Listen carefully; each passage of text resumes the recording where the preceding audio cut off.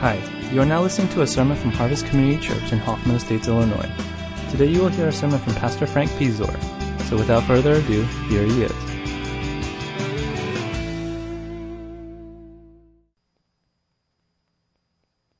Well, today I want to just briefly share with you before we break up into our discussion part about thanking God for other people.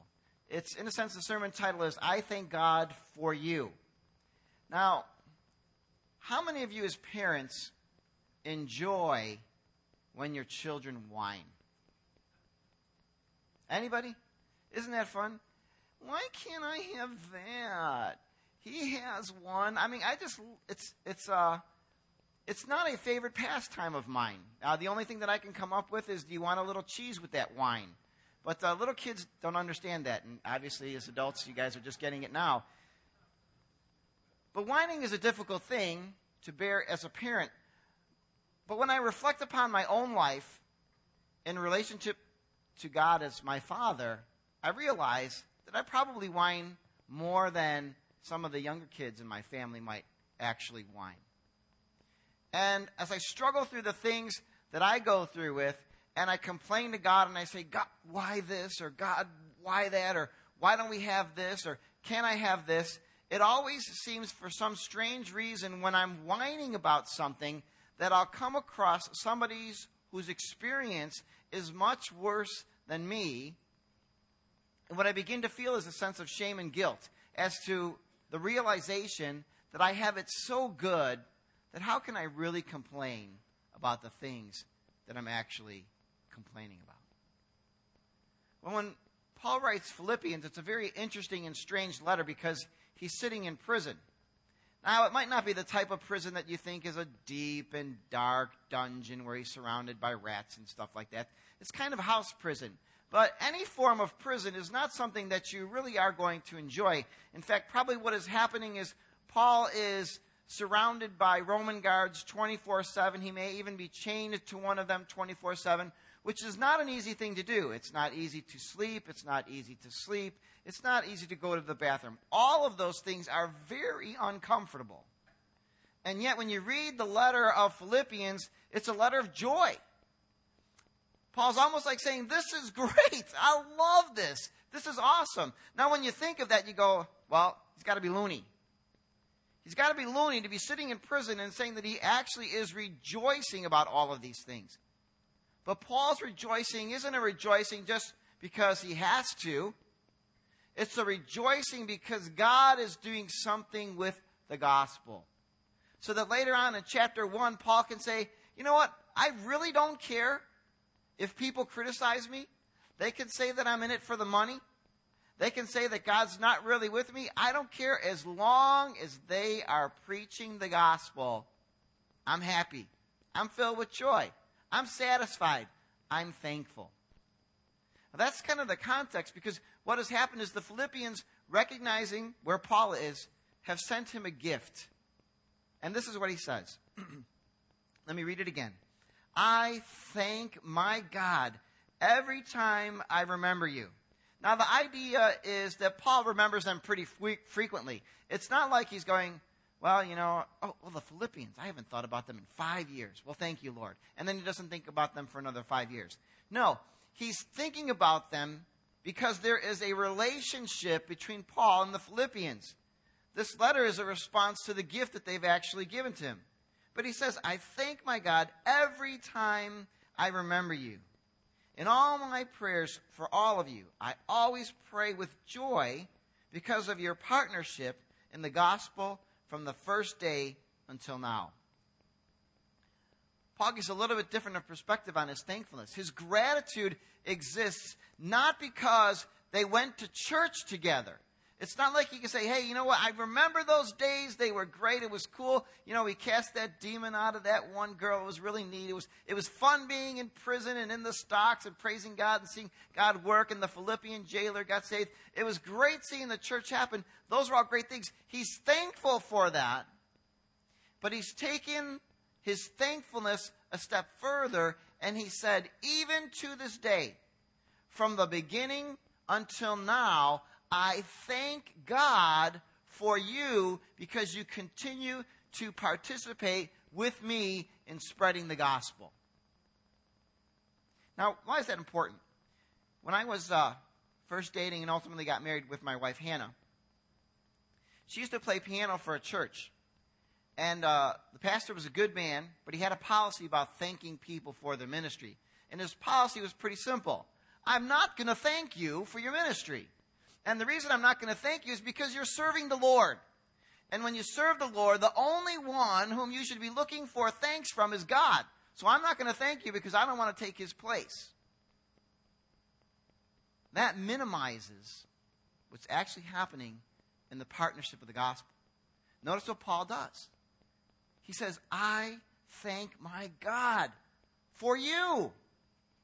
It's important that we thank those people who are partnering with us in the gospel for spreading the gospel all around. I think of a few people I'd like to thank when I think about this. I'm grateful for my wife. The thing I like about my wife is we do premarital counseling together, and she expands the perspective of what it means to be in a relationship, a married relationship with another couple. I mean, I can do premarital counseling by myself, but when I do it, you get one perspective, mine, which isn't always the right perspective. 95% of the time, yes, but there is that. No, I'm just kidding. But it gives you another perspective. And when you're sitting across from a couple and they get to see how a couple interacts, then they begin to understand that marriage just doesn't happen, but there are things that go into it. And I'm thankful for her because in doing this, we partner together in spreading the gospel to people who are going to be married and will be living as salt and light and allowing other people to see that. So I am thankful that I am married, and I am thankful for my wife, but I am thankful that we get to partner together to spread the gospel. I'm also thankful for Jacob Lee. Jacob, you want to stand for a minute so everybody can see you? All right, thank you.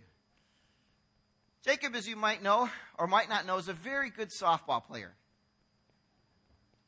And I am thankful to play on teams with him for the last few years. When he hits the ball in fair territory, when I say, he can turn a single into a double. It's fun to see him race around the base paths. Now, you have to understand, if him and I were in a race, it's like the hare and the tortoise. You know what I mean? I am slow, he is fast. It's not even funny.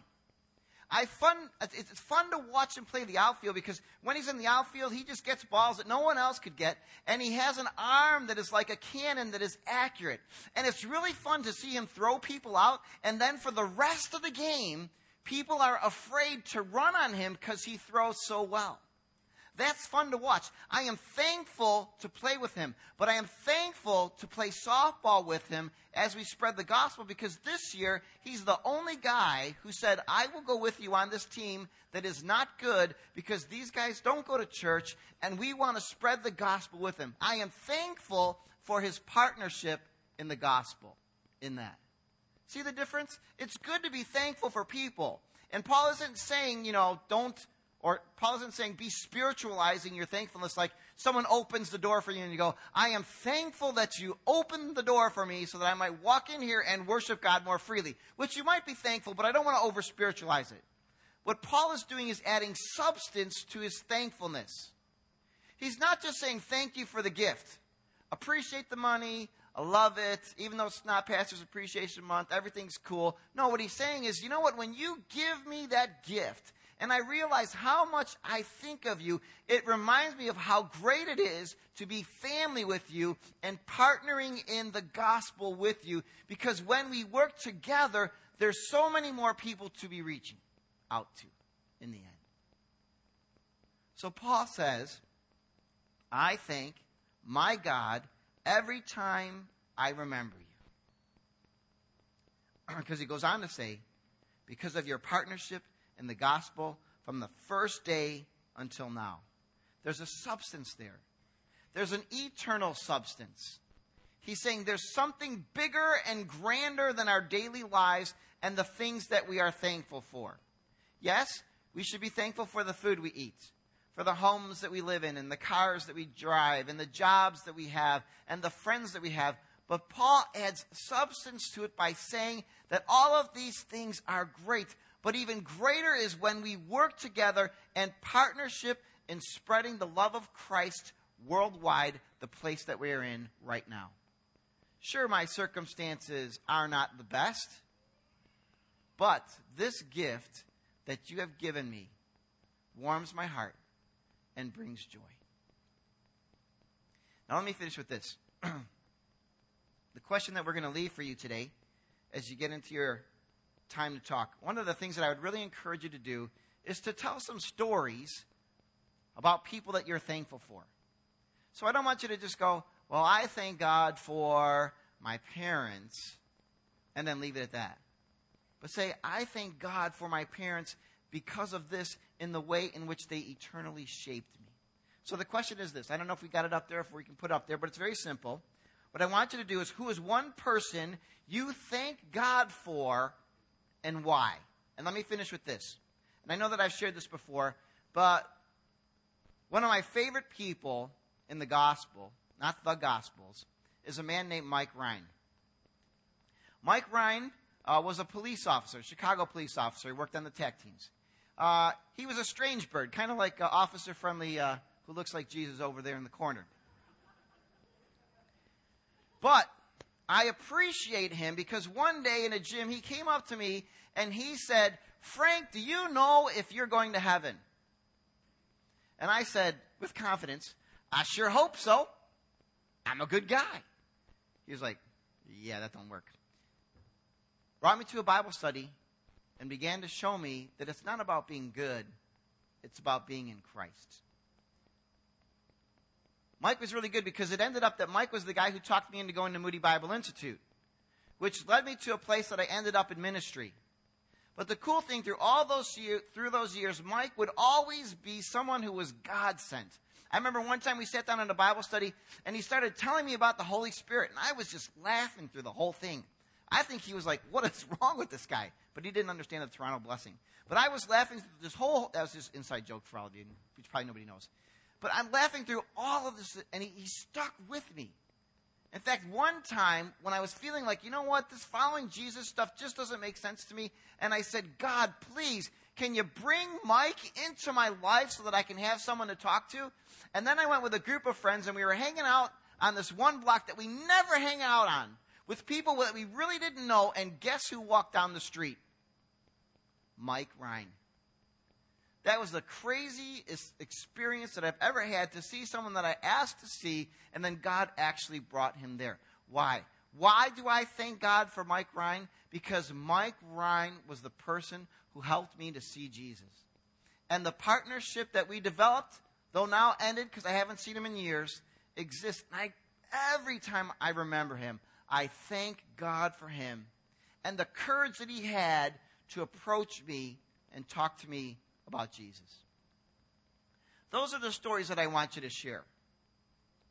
Those are the kind of things that as you're sitting there and you're sitting with a group of people, to just sit down and say, you know what, I thank God for these people, and here's why, and here's what happened, and here's how it changed my life.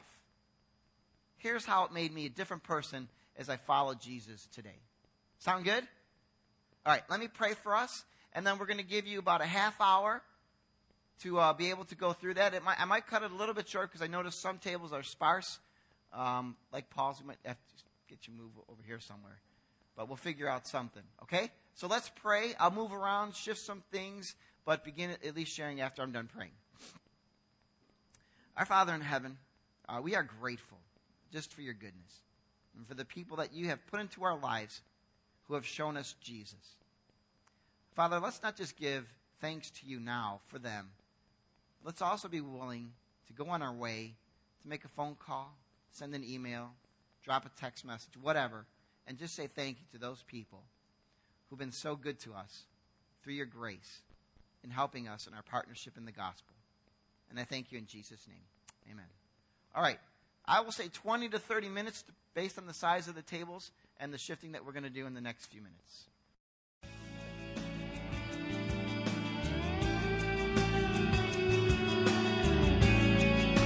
Thanks for listening to the sermon from Harvest Community Church. If you would like more information or have any questions or comments, check out our website at harvest-community.org. Thanks for listening.